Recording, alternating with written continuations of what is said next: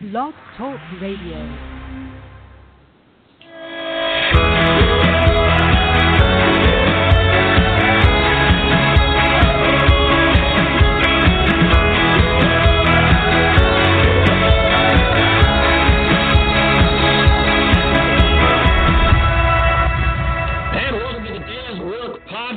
I'm Stu, your host, or as it says on my birth certificate, Jeffrey A. Stewart.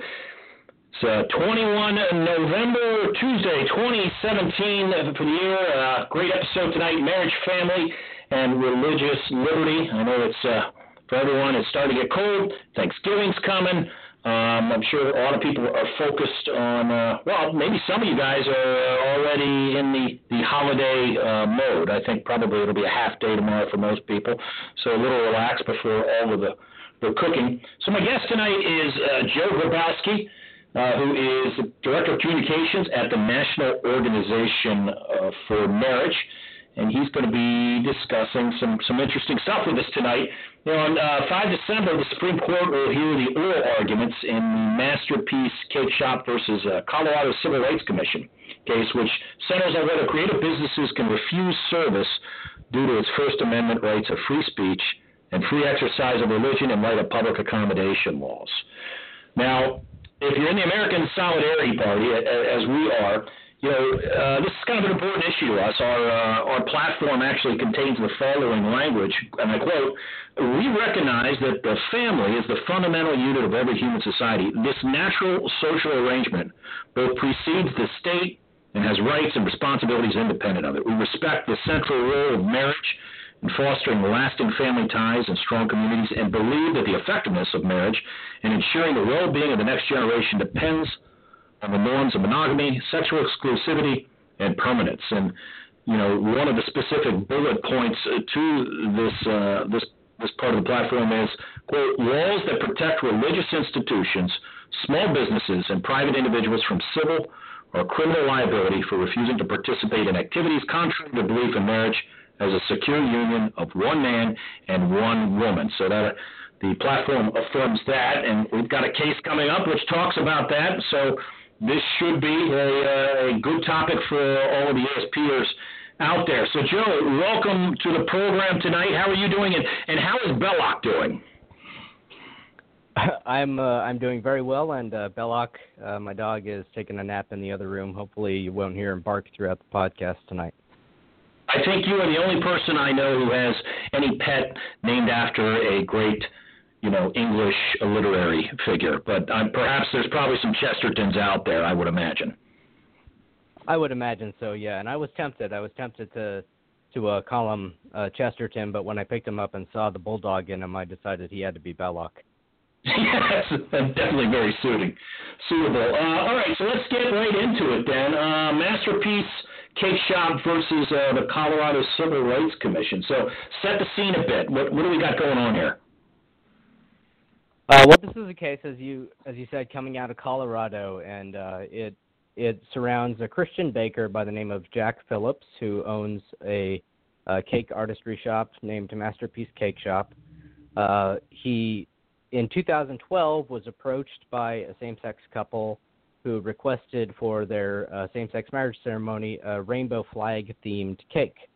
And feeling that was in conflict with his beliefs about marriage, based on his Christian religion, he declined to make them that cake. He offered them anything out of his display case, anything that was pre-made. It was just the custom-designed rainbow flag cake that he felt uncomfortable providing for them. In the end, they were easily able to obtain precisely the cake they wanted for free, as a matter of fact, from another local baker once that other local baker had heard about their story. But in the meantime, they lodged a complaint with the Colorado Civil Rights Commission, which 2 years later in 2014 found against Mr. Phillips. And in their decision, they likened these views that he held, that marriage is the union of a man and a woman, and that he felt uncomfortable participating in a same-sex marriage ceremony. They likened that to perpetrators of the Holocaust, which was particularly hurtful to Jack. His father is actually a World War II veteran who was present at the liberation of the Buchenwald concentration camp. So this was the ruling from the commission. It stipulated that Jack would have to provide cakes for same-sex marriage ceremonies or otherwise stop making wedding cakes altogether. And they also instructed him to provide re-education for his staff on sensitivity and inclusion, and that he would be required to file quarterly reports of compliance reports of that education to the commission. So Jack then appealed that decision. He was ruled against by the Colorado State Court of Appeals, and the state Supreme Court declined to hear his case. So finally it's been appealed to the Supreme Court, and that's where oral arguments will be held on December 5th. So as I understand now, he's just no longer making wedding cakes at all, correct? That is correct. Yeah, he's gotten altogether out of the business of making wedding cakes in order to comply with this ruling by the commission. However, he hopes that commission's ruling will be found unconstitutional by the Supreme Court, because as you pointed out in your intro, what we have here is actually an interesting case where it's not merely on the front to the free exercise clause of the First Amendment of the Constitution, which stipulates that the free exercise of religion shall not be interfered with by the government, but also a violation of the free expression or free speech clause of the First Amendment. Jack is an artist. This isn't a guy, pouring Betty Crocker cake mix into muffin tins. He's been featured in magazines, on TV shows. He studied watercolor painting and other kinds of textile art classes every time they came up in school, and he views his work in the bakery as a form of artistry and artistic expression, hence the name of his shop, Masterpiece Cakeshop. Incidentally, by the way, that masterpiece in his mind is also a pun because he's trying to, with his business, honor the master creator himself, God. So it'll be interesting to see, because this idea of public accommodations is running up not only against the free exercise of religion here, but also against whether or not you can compel speech, especially speech that signifies meanings that are tied to the tenets of one's religion.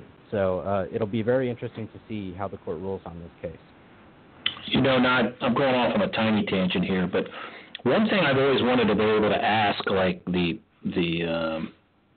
couples in this, is that why would you want to have someone whose heart is not in it produce something artistic for you? Because that part just doesn't make any sense to me, because clearly they're not going to be able to give their best work. They're not going to be able to be inspired. And I know that's not really a legal aspect of it, but I think it speaks to the motivation for the case, that it can't really be, in my opinion, for the reasons that are stated. I think it's just simply to push the ideology down the road.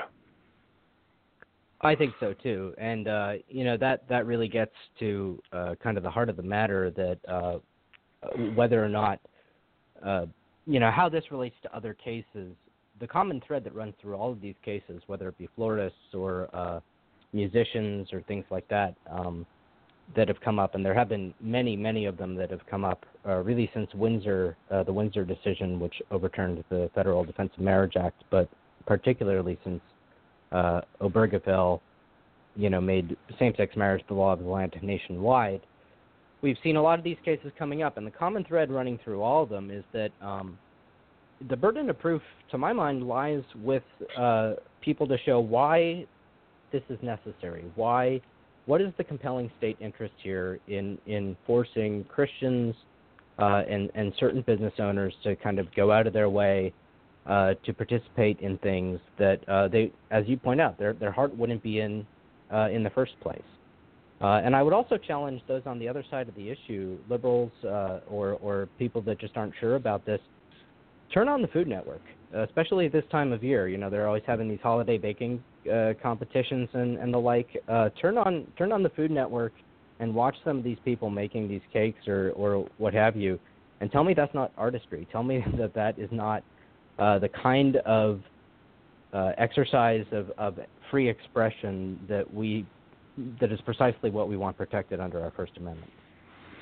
And I think you hit up on some of the difficulty in making that case with folks, because quite often I think this gets framed into trying to make parallels with, they refuse to serve them, because they're gay. They won't even give them food because they're gay. And it's a little more nuanced than I'm not gonna cook a meal for you or provide you medical services or something like that. It's a little deeper than that.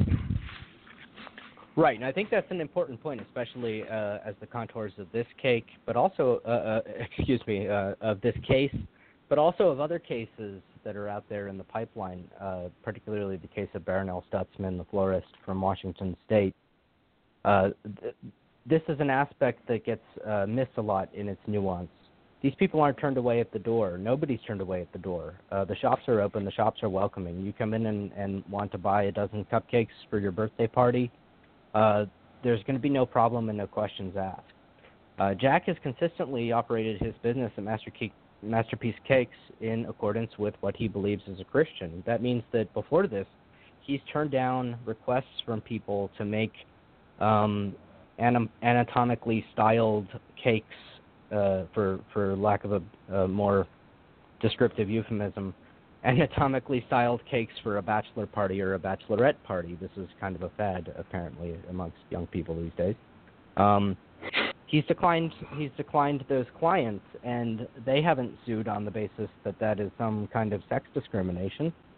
He's also declined to make cakes for Halloween parties because he doesn't feel comfortable, making a cake in the shape of a devil's pitchfork as a Christian. So he doesn't turn people away at the door, and particularly in this case, as I pointed out, he offered any of the prefabbed, non-custom decorated cakes in his cake shop. He wasn't saying, I'm not going to serve you because you're homosexuals. He said, I don't feel comfortable using my artistic abilities, lending expression to what I feel would be tantamount to a statement of support of something that runs counter to my religious convictions. So, the same case can be made. I'll bring something a little more to the spotlight. He could similarly refuse to bake a cake for Richard Spencer's group based upon some message they want to put on it because it would go against his beliefs. That's precisely correct, yeah. And I think that, when we consider those types of examples, who knows? I don't know what cases are out there. We might not hear about them. But I'm sure there are people getting turned down for all kinds of reasons, and that this is something that, this is just within the leaving religious liberty aside, this is just within the free expression principles of the First Amendment. Do we really want to get into a point where we're compelling people to lend their artistry to trying to celebrate a message that they have deeply held beliefs against when, when there's no compelling state interest that can be demonstrated that there's some kind of systematic or widespread persecution going on in society, and we can maybe talk about some of those different contours, how this differs from other kinds of civil rights-based claims. I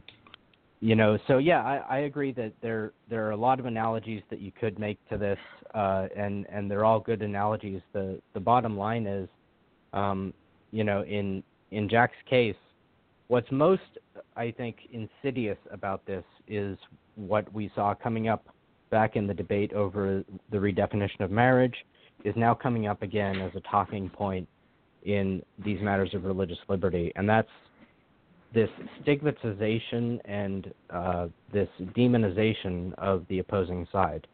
The most offensive part of all of this to me is the commission saying that Jack's beliefs and the way that he conducted himself here was similar to the Nazis, the perpetrators of the Holocaust. That's the exact words of the commission. That's just outrageous, and we really need to put on the brakes as a society and say, is this where we want to head as a society in our civil discourse? Now, we'll hit up on some of the other civil rights parallels that are brought up, but just some of the other cases that are out there. I mean, the two other big ones I know are the Sweet Cakes in Oregon. That's a couple that I think, they ran into the same situation with having to bake a cake, and they've kind of been smacked down, and they're now last I heard, operating out of their home in some manner, but they've had to close their shop. And then you had mentioned Miss Stutzman and her florist in Washington State. She's been hit real hard with fines, and I mean, I guess it could go really. I mean, these numbers are really starting to mount in terms of the amount of fines they want to hit her with. I mean, beyond just getting rid of her case. Just getting away. Yeah, her case in particular is kind of a frightening one because in that case, the state of Washington took actual punitive action against her, and she was sued jointly by the ACLU and the state of Washington. She was found to be in violation of the state civil rights laws, and she faces the possibility of having to pay nearly $1 million in legal fees. It's not necessarily fine money that has been assessed, but she's going to be forced to pay the legal fees for both the ACLU and the state of Washington. And this, for her, she's a 72-year-old grandmother. This for her would essentially mean losing her house, her life savings, and certainly her business. That's just outrageous. Okay, now, folks, if you want to if you want to call in and ask Joe some questions, our guest call in line 917-889-3030, 917-889-3030. You can talk to Joe Grabowski, who is Director of Communications at the National Organization for Marriage. Don't be scared. Call in. Joe doesn't bite, but he come prepared. That's all I'll say. Let's talk about the civil rights aspect of it, the other parallels, Joe, because I think you're right. Quite often you hear it being compared to the civil rights movement in the 60s for blacks in this country who are being mistreated. Compared to just rights for women. I mean, lots of comparisons. I mean, how does that not add up? Well, I would say in several ways. I mean, first of all, you have the aspect that I pointed out before, which is that it's not people being turned away at the door wholesale by these particular businesses even. Much less is it endemic in society or representative of something that's happening kind of in a very coordinated way, which was the status quo ante that the Civil Rights Act of 1964 was responding to. But in a lot of these cases, in the case of Baronel Stutzman, for example, the client was a long-time existing customer, somebody that she had provided flower arrangements for in the past for all manner of occasions. It was when he asked her to make flower arrangements for his wedding, which she understood she normally would do on-site at the venue. Anybody who's had a wedding knows that frequently, florists can be more or less involved, just like photographers. But the ones that get really involved, they might be there to arrange the bouquet right before the ceremony and even pin on the corsages. This is something that they do. She didn't feel comfortable doing that, and this was a friend of hers. This was somebody that she knew intimately and as I said, had conducted business with over a long period of time. That's one thing that I just think does not quite line up with what we know of race relations in the Jim Crow South. Okay? The second is that there is a slight differentiation here from what is spoken about in the Civil Rights Act of 1964 in Title II, which is public accommodations. And that has to do with the fact that what we're talking about here is participating in a particular ceremony. It's a particular kind of service offered under a larger umbrella, as it were. So in all of these cases, these business owners do other kinds of services. They'll provide for birthday parties and everything like that. Weddings are something different. And I think that that's just one of those common sense things that gets lost a lot in this debate. Everybody knows a wedding is a special. Again, turn on the television, watch a show like they have all these Bridezilla shows. We know how concerned people get about their wedding day. Everybody knows that a wedding is a different kind of occasion. Isn't that the whole point? Isn't that what the whole push for same-sex marriage was about? right? So a wedding is not just a run-of-the-mill, same kind of thing as giving flowers to somebody or just baking a cake for, a work holiday party or something like that. And finally, I'll just I'll note that it's different as to the facts of the law as it stands right now. Under the civil rights law that exists, sexual orientation and gender identity are not covered under the public accommodations law universally. It varies from state to state. Some states have what are called SOGI Acts, Sexual Orientation, Gender Identity, Non-Discrimination Acts. And those are the states like Colorado where we tend to see a lot of these cases coming up. Other states have things called RFRAs, Religious Freedom Restoration Acts, which are based on a federal Religious Freedom Restoration Act, which was the act that became the precedent for the victory of Hobby Lobby in the HHS mandate case a few years ago. Unfortunately, the federal RFRA doesn't apply to the states. So unless states have adopted a Religious Freedom Restoration Act, Christian business owners in those states find themselves falling victim to these kinds of onerous lawsuits. But it's different because of the fact that the Civil Rights Act, when it responded specifically on public accommodations, it specified that discrimination should not be allowed in places like hotels and other places on the basis of race, color, religion, or national origin. In other titles of the Act, it actually does mention sex and gender. It doesn't mention in that Act because they recognized back then that there are certain gender spaces in society and that you could be opening a Pandora's box by mentioning sex and gender when you're talking about public accommodations. The recent debates over who gets to use what bathroom show that they were kind of they had some foresight in very specifically tailoring public accommodations not to cover sex and gender.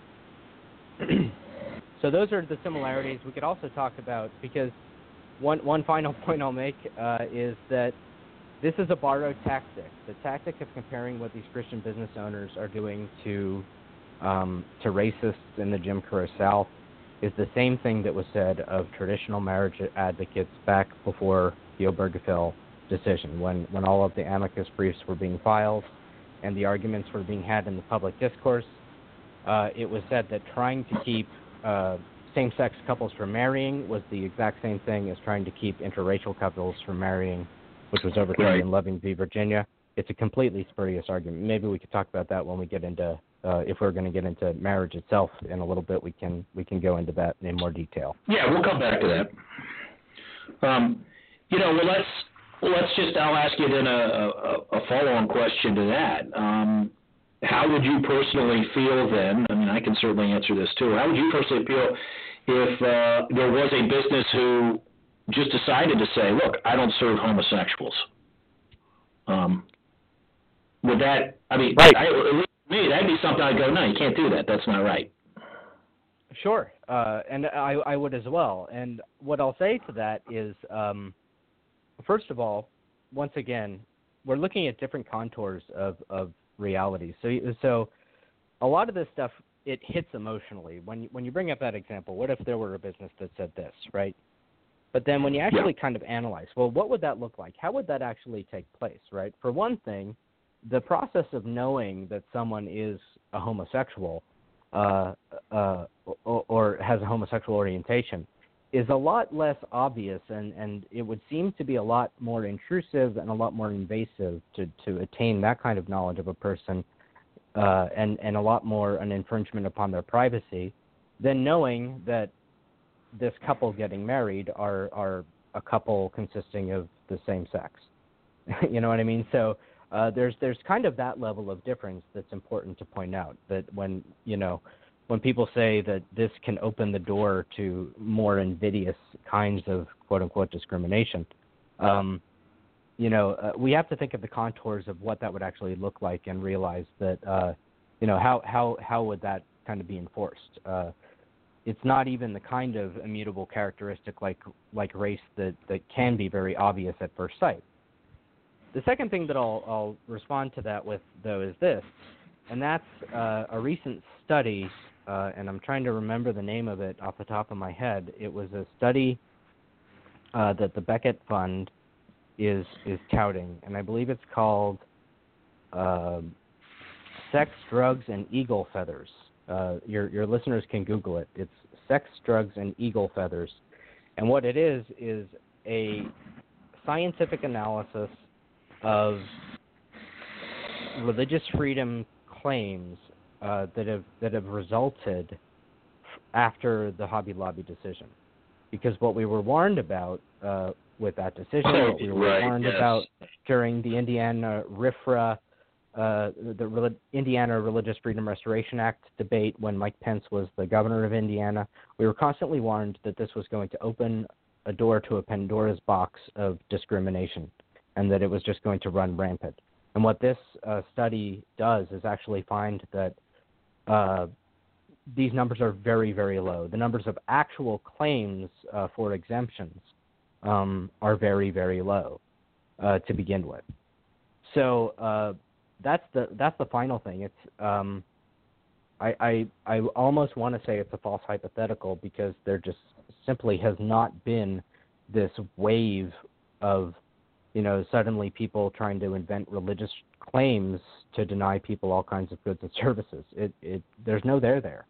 If people can point to some kind of growing trend of discrimination, then maybe we should throw on the brakes and retailer things and become a little more nuanced. I think that's the key, though, nuance. Religious Freedom Restoration Act, for example, that's kind of a nuanced policy and law. One of the reasons that it is because it was done through a legislative branch. But when the courts come in and rule carte blanche in some of these cases, that's where I get scared about Pandora's boxes. All right. We're going to take a break right here. So good stuff, Joe. We'll be back with Joe Grabowski talking about marriage, family, and religious liberty. If you want to talk to Joe, don't be shy. 917-889-3030, 917-889-3030. And we'll be right back.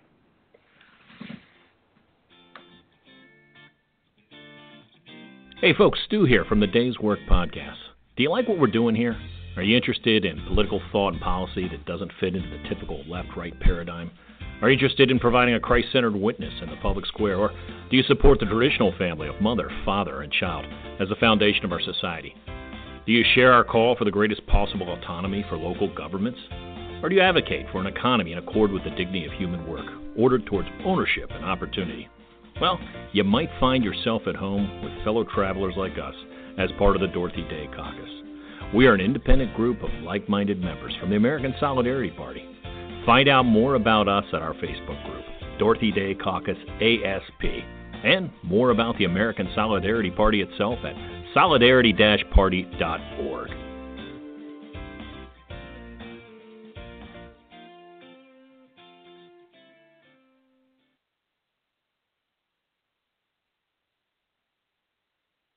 Well, here's something now, if I could press on the McIntyre point a bit, is I think modern ethics, like modern architecture and modern art, tends to be rather reductive.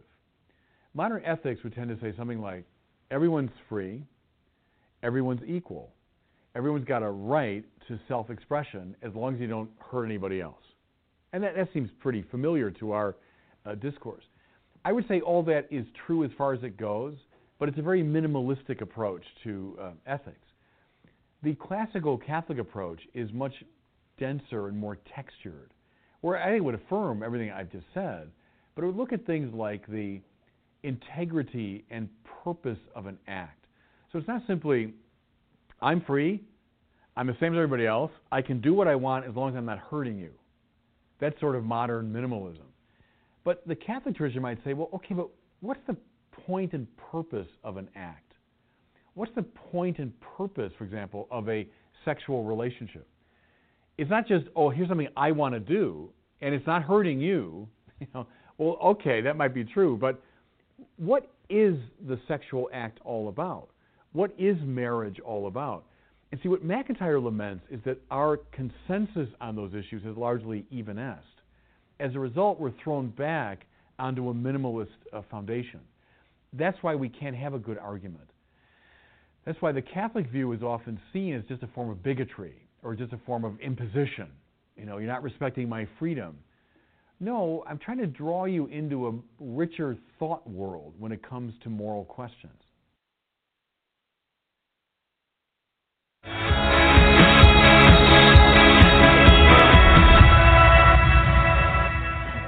And we're back here with the Dorothy Day Caucus Day's Work Podcast. I came in there a little late. Back on the Day's Work Podcast, I'm your host, Stu. I'm here with Joe Grabowski, Director of Communications at the National Organization for Marriage. We're talking about marriage, family, and religious liberty. You heard there the always erudite Bishop Robert Barron talking about how difficult it is to actually talk about this issue, and I'm sure as we move forward in the questioning, Joe, you might be able to pick up on some of the good Bishop's words there. But it was a good pithy segment from him. So let's actually pivot into marriage itself. I mean, let's talk a little bit about why marriage is actually important for society, because I think even with the Obergefell decision, I think the actual justification for marriage as a union between a man and a woman really did not get a strong case made for it in the public square. So what do you say the purpose of public marriage is, and do you think it got a fair shake out there? Well, no, I certainly don't think that it got a fair shake out there. I think that the way in which the conversation was conducted at times on both sides was just simply a lot less than what our public discourse demands. So I think that we all need to be better listeners in the first place, and then we also just need to be better arguers in the sense of, I think the model arguer for me personally anyway is St. Thomas Aquinas, from the Middle Ages, who was famous for always building up the objections kind of in better words than the people that he was arguing against before he dismantled them, But he would try to reconstruct the argument in its best potential terms and then fight that argument at its best. And I think if we have a passion for the truth, that comes naturally. So unfortunately, no, I don't think that the marriage conversation really got anywhere, and there's a lot of people to blame for that. Our political soundbite culture, the media, but also just as I said, it starts with each one of us being better listeners. Why is marriage important for society? I can answer this in kind of the most simple terms. Marriage is a public good. It's evident from a quick review of history that the marital relation, the relation between man and woman, has always been in some ways regulated. Some ancient societies in ways more primitive, but over time, especially in the Western law tradition, a body of common law and a body of common sense built up around the regulation of the institution of marriage. Civil marriage laws really kind of started to take off precisely when the church laws and moral codes that kind of had regulated the institution for so many centuries started to wane, a few centuries ago. And that's when the state decided, this is an important institution to regulate. Why is it an important institution to regulate? The only answer for that is intergenerationality. So I would say that, the simplest answer why marriage is important to society is because it is society's way of creating and providing for the next generation in the least intrusive and most sensible way. The interest of the state comes primarily from that procreative potential of that uniquely procreative potential of the union of a man and a woman, and the fact that we don't want men and women, when they come together in that unique bond that has the potential to create new life, not committing to one another and taking responsibility for that life-giving action. That's what marriage does. That's what marriage incentivizes. That's why it's healthy for society. It creates intergenerational stability. It creates stable paths for the passing down through generations of property. And it also just creates the best environment for kids to grow up in with their own loving mother and father. Okay, so to counter that, how would you answer, if someone came to you and said, okay, that's good, and I believe that, but why can't we give those same, privileges to a same-sex couple? Well, I think that the chief answer that we need to give there is to go back to kind of the fundamentals. Why is the state interested in marriage in the first place? There are a lot of different kinds of relationships in society that are not equally privileged as marriage. They're not treated as marriage. You can have close widow siblings, sisters who, in their retirement move in together and maybe share a home and maybe want to pass on that home when one precedes the other in death. And they might, really benefit in their circumstances from modifications to the tax code and all kinds of other things that are traditionally packaged with marriage. But you don't see people out there fighting for their right to get married or for their right to have access to kind of those slight benefits that are included in the marriage contract and the way that our society treats it. So what it really boils down to is that there's one type of relationship that is trying to claim that status, and that's the romantic sexual adult relationship between two persons. But what has been often pointed out is that even that is different. The romantic sexual potential that comes up when a man and a woman come together is such that it behooves us as society to try to get them to commit to one another for life. This is kind of the society's natural way of preventing having a whole bunch of unfortunate children suffering from, abandonment by their parents or people having children out of wedlock and especially fathers moving away from them and not taking care of them and being responsible to them. We want those people to unite together. That conjugal bond, that conjugal nature for marriage is simply not there in any other kind of relationship, including the romantic partnership of two same-sex individuals. This is not in any way to denigrate those other kinds of special relationships any more than it denigrates the relationship of the two sisters that I talked about.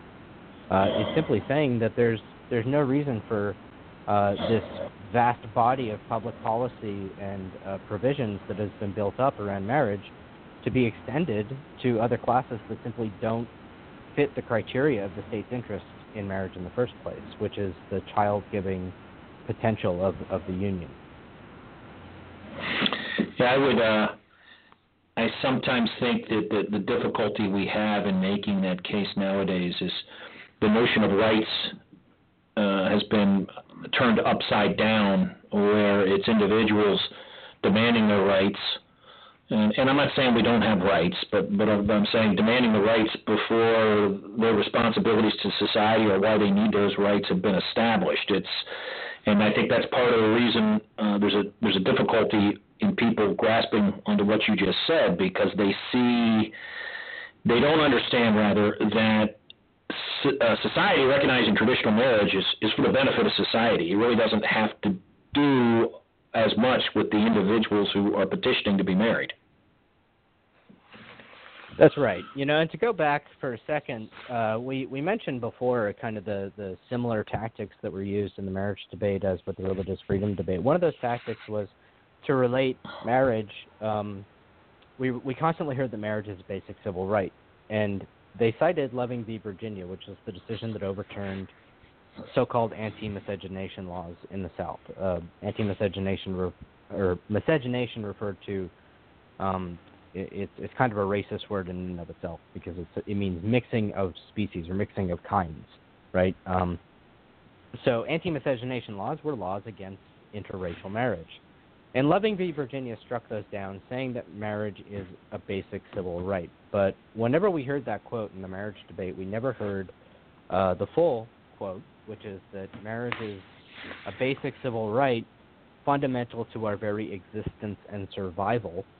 And that last clause is a very important one. What was also not mentioned is that the words basic civil right in that passage from Loving v. Virginia is a quotation itself, and that quotation is from an earlier Supreme Court decision. And that Supreme Court decision, which never gets talked about, is Skinner v. Oklahoma. I'll just encourage your listeners to look it up. Skinner v. Oklahoma was the decision that first called marriage a basic civil right. And guess what that case was about? That case was about involuntary sterilization of prisoners. So you have to ask yourself, what in the heck does marriage and calling marriage a basic civil right have to do with the involuntary sterilization of prisoners?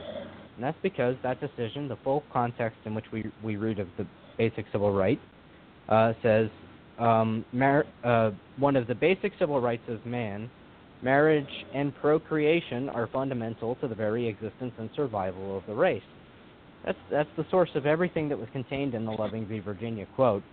So Loving recognized that marriage is about procreation. It's not about the romantic fulfillment and self-actualization of the desires of adults. As much as that's relevant to the issue of marriage, as much as certainly, we want spouses to be happy, and it is about being able to be with the one you love. But I don't know about you. I don't want, if the only state role in marriage is stamping a certificate of approval on my love, I don't want the state involved in that one way or another. I don't want the state saying, your love is good by us, here's a thumbs up to your love, or your love is bad, here's a thumbs down to your love. I don't want the state adjudicating who I can love. What I do think it's good for the state to adjudicate is who can be identified as a deadbeat dad. And that's the essence of the state's interest in marriage. The essence of the state's interest in marriage stems from viewing marriage as a child-centric institution. Now, I did not know that about Loving and the previous decision with Skinner, but right there, yeah, I mean, those clauses establish the responsibility for the right, so it's there.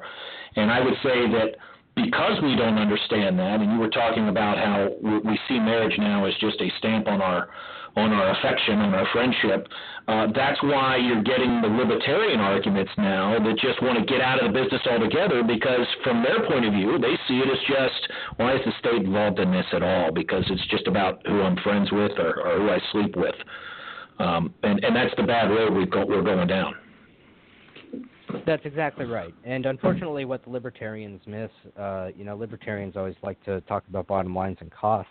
It's more expensive to the state ultimately when marriage breaks down. When marriage and family break down, as we have seen, especially in particular demographics, unfortunately, in certain communities that are disproportionately affected by the breakdown of the family that's happened in the wake of the sexual revolution, we see negative outcomes for children. We see children more likely to become wards of the state, either in agencies of care or in prisons. That's the unfortunate thing. Marriage is the marriage-based family, a mom and a dad committed to each other for life in a loving home, raising their own children, is simply, that's as small government as you get. So I don't understand why libertarians don't want to uphold marriage, because that's, you want to shrink government, have the domestic sphere as strong as it could possibly be. Yeah, well, I was listening to another podcast this evening, and it was talking about the outbreak of these harassment and assault allegations that are coming, across politics, the press, and Hollywood. And the individual was pointing out that, because we have pushed aside the traditional methods of doing things, the traditions and the customs that we had, what we're starting to end up with is actually greater, more rules, and probably the potential for greater government involvement, and it's almost more puritanical. And he was giving an example of, before, when it came to sexual relations between a man and a woman, there was a system in place. You courted. You didn't, you weren't alone together. You refrained from such contact, until you were married. There was a system in place to take care of that. Well, now, with that being pushed aside and being deemed not important, now you're getting the puritanical way of doing things. So it's almost like a checklist for sexual involvement with, can I touch your leg right now? Check, yes. Can I do this now? Check, yes. And we're actually getting exactly what they say they didn't want. And if we had to, right now in society, I think if we had to come up with a social program to take care of children being born to a man and woman, and we put our heads together real smart, we'd probably come up with, in fact, I'd say we'd almost definitely come up with marriage as the best answer and the least intrusive way of doing it. That's exactly right. And also the best way of raising responsible mothers and fathers for the next generation. That's something that just doesn't get talked about, that I think, we need to be very frank about in our culture. What happened to all of what we heard over generations as we saw the decline in the family happening beginning with the 60s from sources like Barack Obama in his autobiography? Sources like that testify to the fact that the absence of fathers, absentee fatherhood, was a big deal, and it was a problem. Obama himself said that was a lack in his life. And now we've gone and redefined the institution of family to make it parent one and parent two. And I think that, again, it's too much to try to convince listeners of in an hour-long conversation, but I would just say, just sit down and think of your own mom and dad, or think of just ideals of motherhood and fatherhood and how those roles are fulfilled in a child's life, and recognize that without denigration to either, without saying mom is better or dad is better, recognize that mom and dad bring different gifts and different things to the parenting enterprise, and that we really want kids to benefit from them. At the very least, the only person, bottom line, the only person who's really going to be able to teach a young man how to be a father one day is a father. And if he doesn't have one, we're just kicking the can down the road. Well, Joe, in making this case to people, you mentioned as we started this segment that both sides perhaps don't listen to each other, and both sides probably say things that they shouldn't.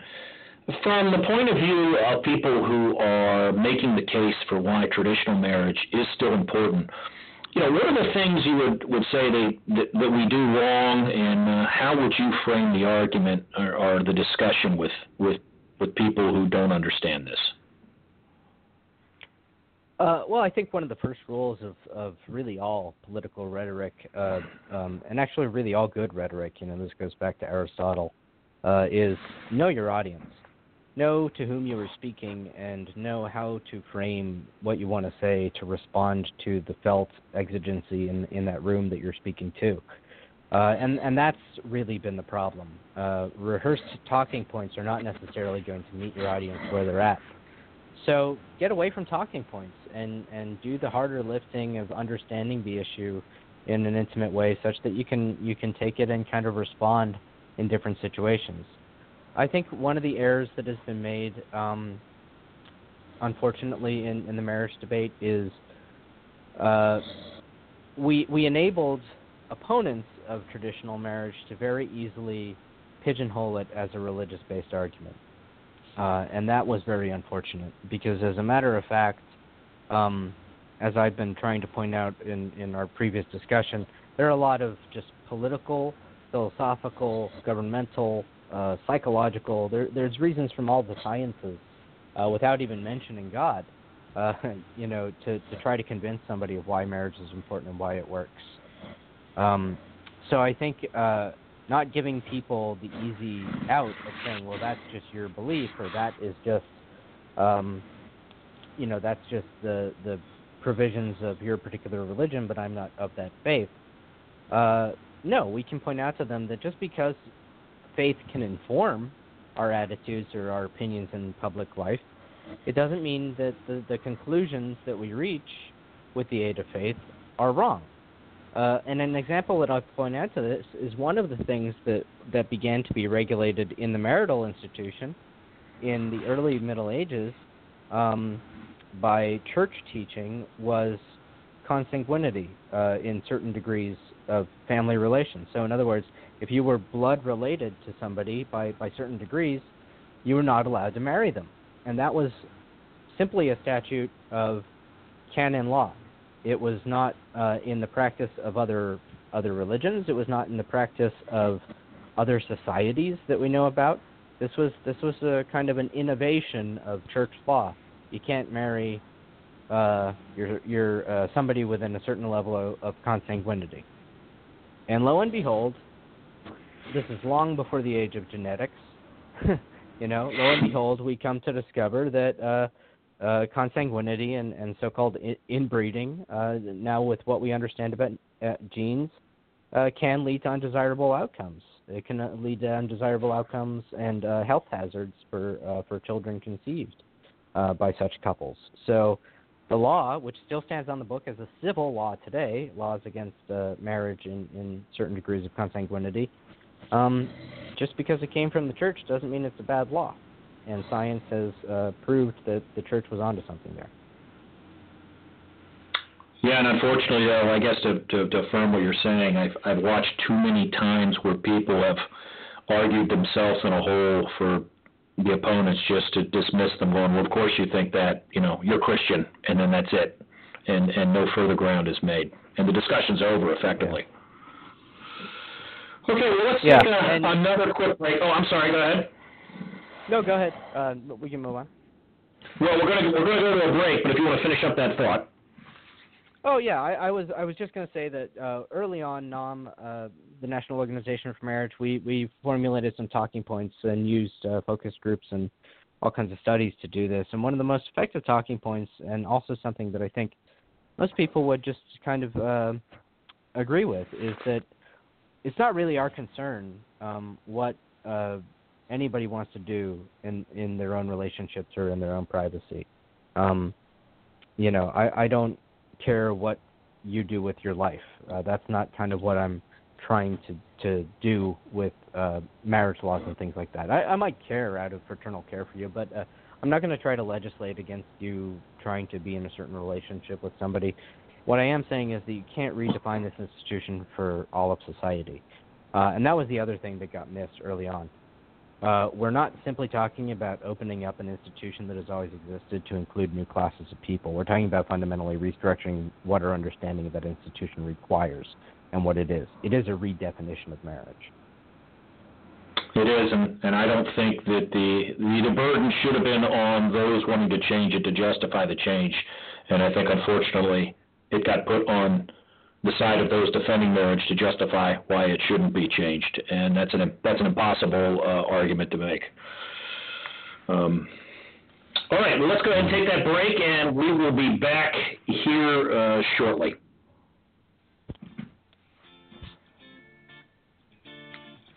Hey, folks, Stu here from the Day's Work Podcast. Do you like what we're doing here? Are you interested in political thought and policy that doesn't fit into the typical left-right paradigm? Are you interested in providing a Christ-centered witness in the public square, or do you support the traditional family of mother, father, and child as the foundation of our society? Do you share our call for the greatest possible autonomy for local governments? Or do you advocate for an economy in accord with the dignity of human work, ordered towards ownership and opportunity? Well, you might find yourself at home with fellow travelers like us as part of the Dorothy Day Caucus. We are an independent group of like-minded members from the American Solidarity Party. Find out more about us at our Facebook group, Dorothy Day Caucus ASP, and more about the American Solidarity Party itself at solidarity-party.org.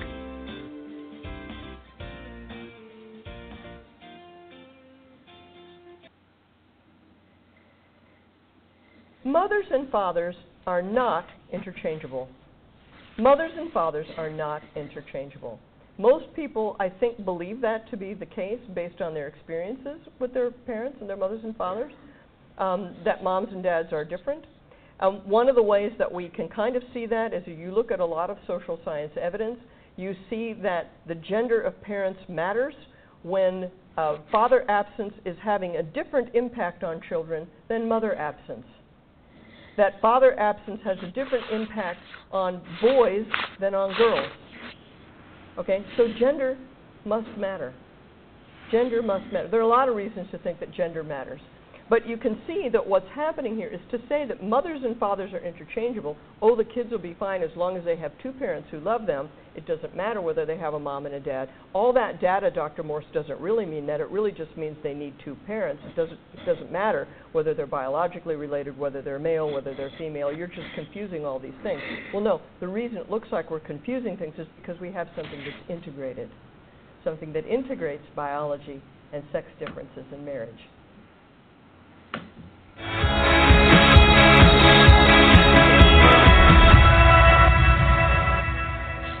And back with Joe Grabowski, Director of Communications from the National Organization of Marriage. I'm Stu, your host here on the Day's Work podcast. We're talking marriage, family, and religious liberty.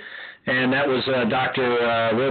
Jennifer Robach-Morse of the Ruth Institute, echoing what Joe had said earlier about mothers and fathers and the unique role they play to their children.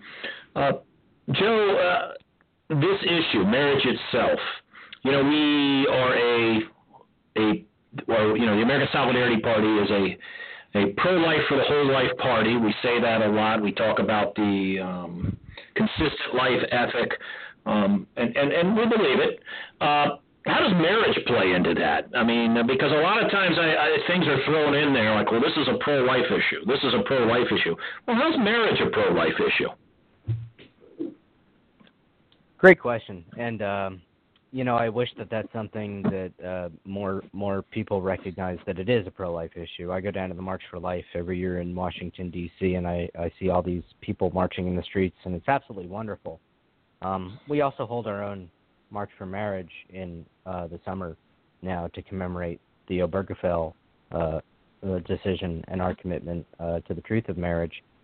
I'll tell you what, if it was attended 5% as well as the March for Life this year, we'd be thrilled with it and off to a great start because people just don't realize this connection. So at the most basic level, it's a pro-life issue because of the tactics that were used in getting us to the place that we are, and basically the redefinition of marriage has the same pedigree. It comes from the same ideologies and the same movements of the sexual revolution that got us first into what Pope John Paul II called the contraceptive mentality, then to a permissive sexual morality, and then finally to a very a positivist view of what things are and the ability to simply redefine something out of existence. So in the same way that you can look at a fetus and call it a clump of cells, you can look at a relationship that does not match the conjugal criteria of what marriage is, and you can call it marriage. So that's the first point. It's related to pro-life issues in that way. Also, pro-life for the whole life means, I should hope, caring for the welfare of children, and kids do best with a mom and a dad. Study after study, all the social science supports this fact. Kids do best when raised in a loving home, ideally by their own biological parents. And this should be at least normative for society. We understand that there are always going to be unfortunate cases in which this simply can't be done, and there are going to be breakdowns and exceptions to the rules. But the exceptions cannot become the new rule. And they can't disprove the normative function that those ideals have on us, that when men and women create children, they raise those children. Related to that, obviously, is that when the marital ideal breaks down and the notion that whether you know it from biblical wisdom, whether you know it from natural law, or whether you know it from Frank Sinatra, first comes love, then comes marriage, then comes mom and the baby carriage, if that ideal is not instructed and inculcated and passed down, that's when you have, I should think, higher instances of abortion and higher instances of the felt need for abortion when fathers abandon their responsibility for having conceived a child. So marriage and sex being in its proper place within marriage are good social norms. They're not just tenets of most of the world's religions. They are.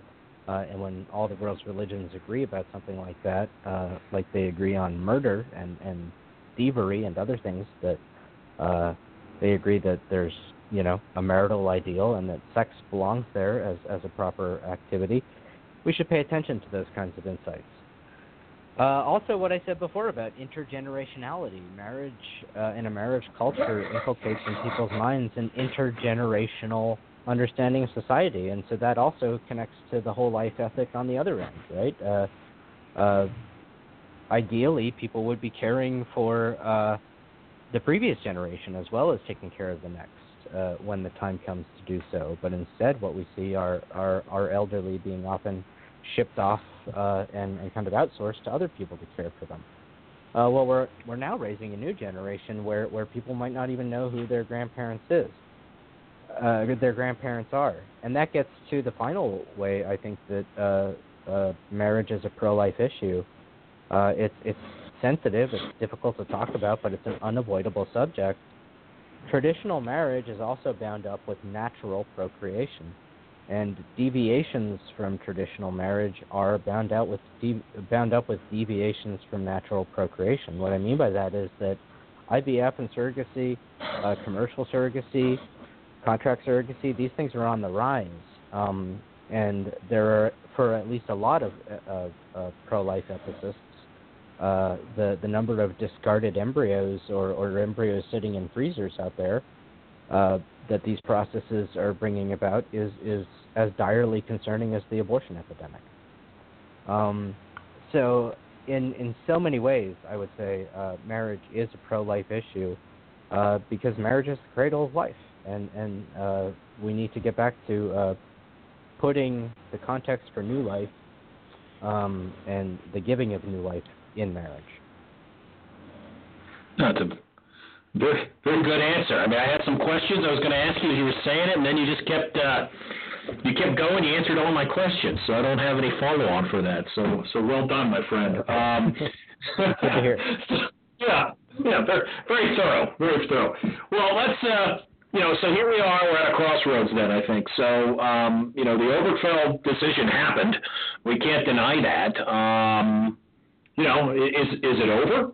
Or, where do we go from here? Well, I wouldn't say it's over any more than I think. I think first of all, I understand the temptation to say that it's over, but I think that temptation would have existed in 1977 as well, a few years on past the Roe v. Wade decision. And if you would have told anybody back then at those first marches for life, which in D.C., which brought less than 10,000 people, that one day, possibly over 500,000 on a freezing cold, blizzarding day in January would be marching the streets of Washington, a lot of them young people, to support the right for life. I think they would have told you that's crazy, this is hopeless. But that's the work that got done in a generation. My hope is that this doesn't take a generation. And so I wouldn't lose hope. The battle isn't over because of Obergefell, but it is going to take a lot of work on our part. It's going to take witnessing to the truth of marriage. One of the ways that we do that is simply living out the marital ideal in our own lives and raising our children to do the same. As of immediate concern, one of the ways that we can benefit the long-term fight to restore marriage to our law and our culture is these religious liberty issues. I hope that your listeners became a little more aware of the vital, vital importance of proactive religious freedom legislation. The Religious Freedom Restoration Acts, as a matter of fact, aren't even in and of themselves sufficient. They need expansion upon. At NOM, we support a thing called the First Amendment Defense Act, which was introduced in the previous Congress. It never went anywhere. We're hoping that it will be reintroduced in this Congress, although nothing seems to get anywhere in this Congress. So, but we do need this kind of legislation. And as I pointed out, the RFRA at the federal level doesn't apply at the state level. So, I know one of the principles of this party, the American Solidarity Party, is the local, and trying to focus on the local.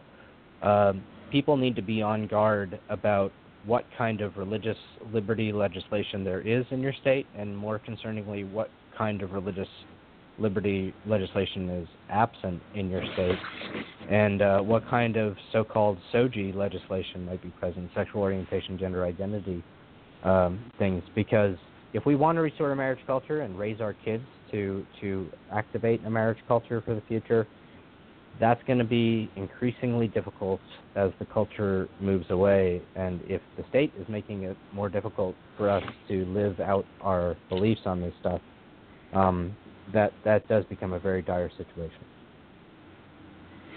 Yeah, absolutely. Now, any other, I had a question here, and you kind of answered it, but I'll just tip my hand and I'll ask you what you think about it. And maybe the National Organization for Marriage has gone into this, so this was not one I necessarily prepared you for.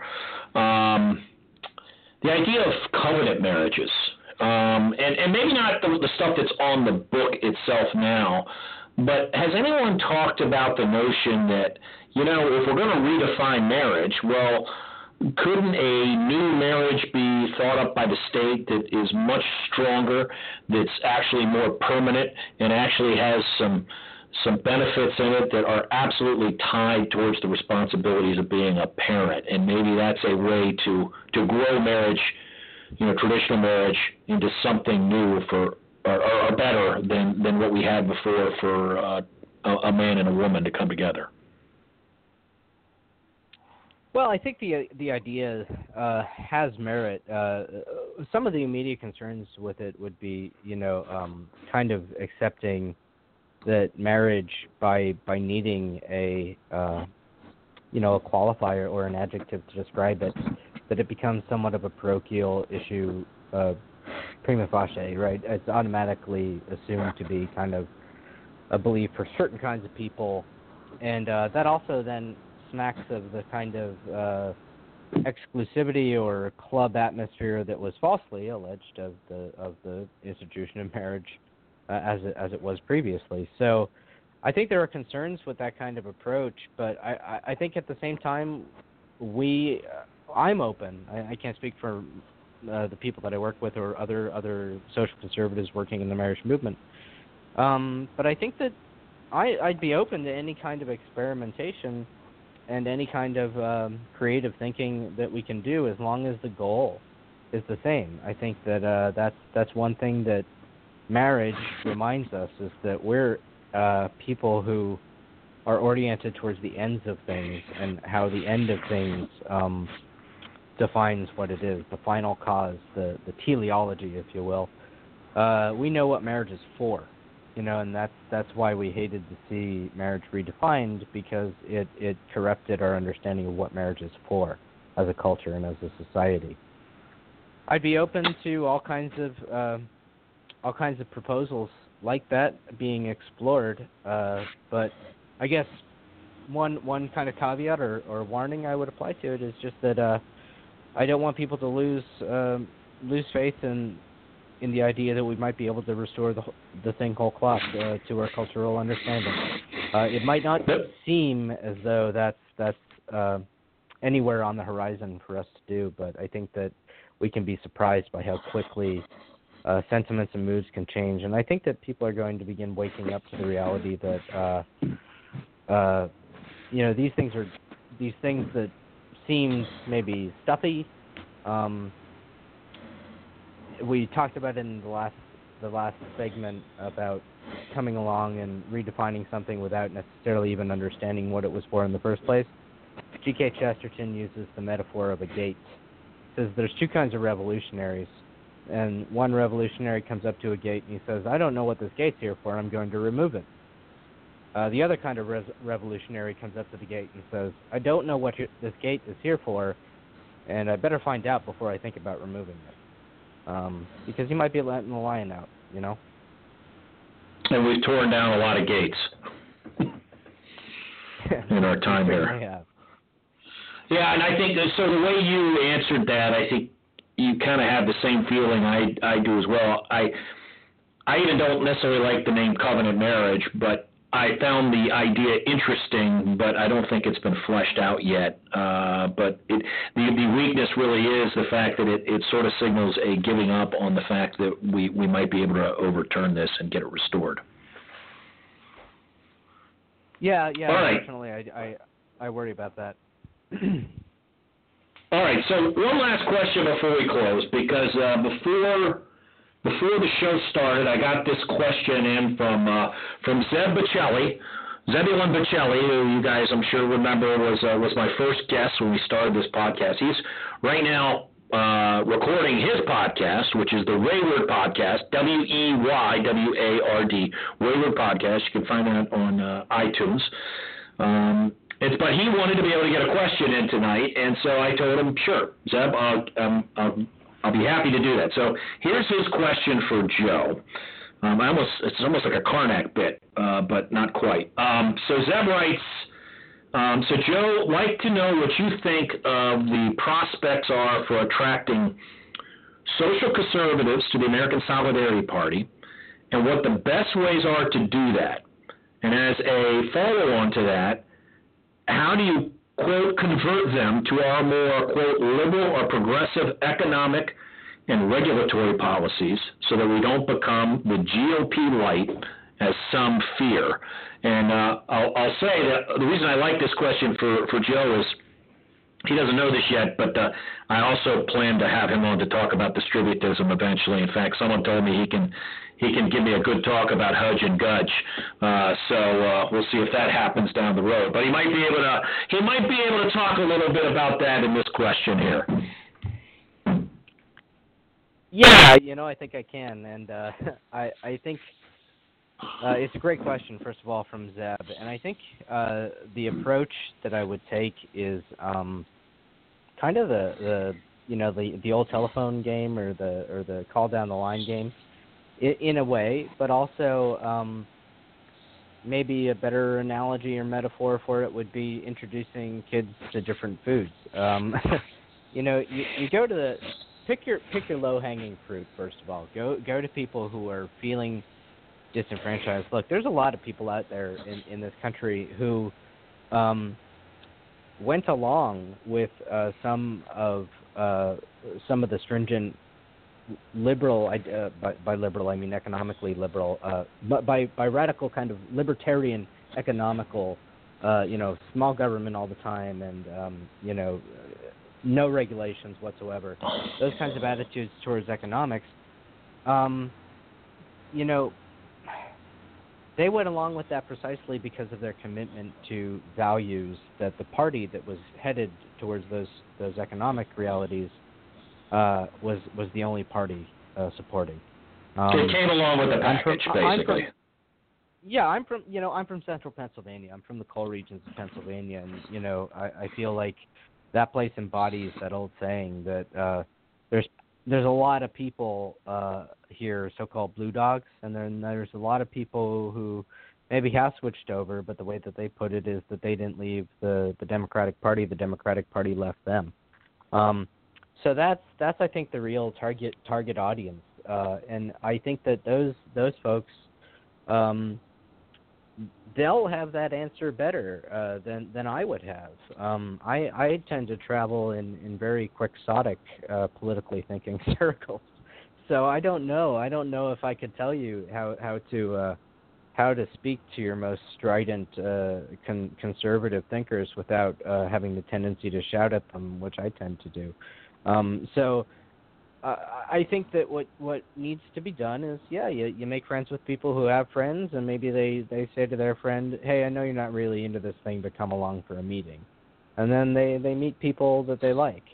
I think that that's the organic way that the party needs to grow. It'll make it a stronger party in the end. And I think that model for our politics would just be healthier anyway, because it would start with relationship. It would start with people hashing out and finding out that they actually agree about a whole lot of stuff, rather than this notion of checking boxes and looking down a list of, the poll survey answer approach to politics, shares my values, check, etc., on down the line.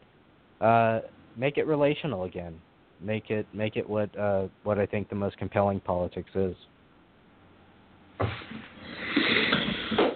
Okay, well, that is all the day's work for tonight, and thanks, Joe, for being a part of the show. And I do want to have you back again. I think there's a bunch of topics we can talk about.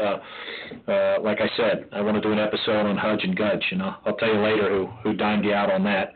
But I'd be thrilled. It'd be a pleasure. Okay, well, that's good.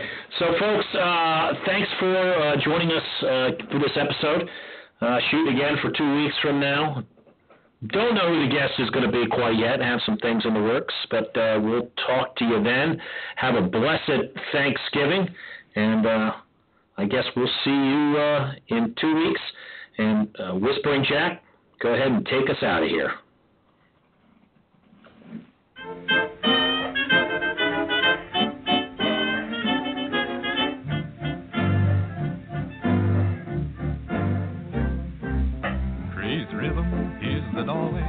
I'll go my way, you'll go your way. Praise rhythm, from now on we're through. Here's where we have a showdown. I'm too high hat, you're too low down. Praise rhythm, here's goodbye to you.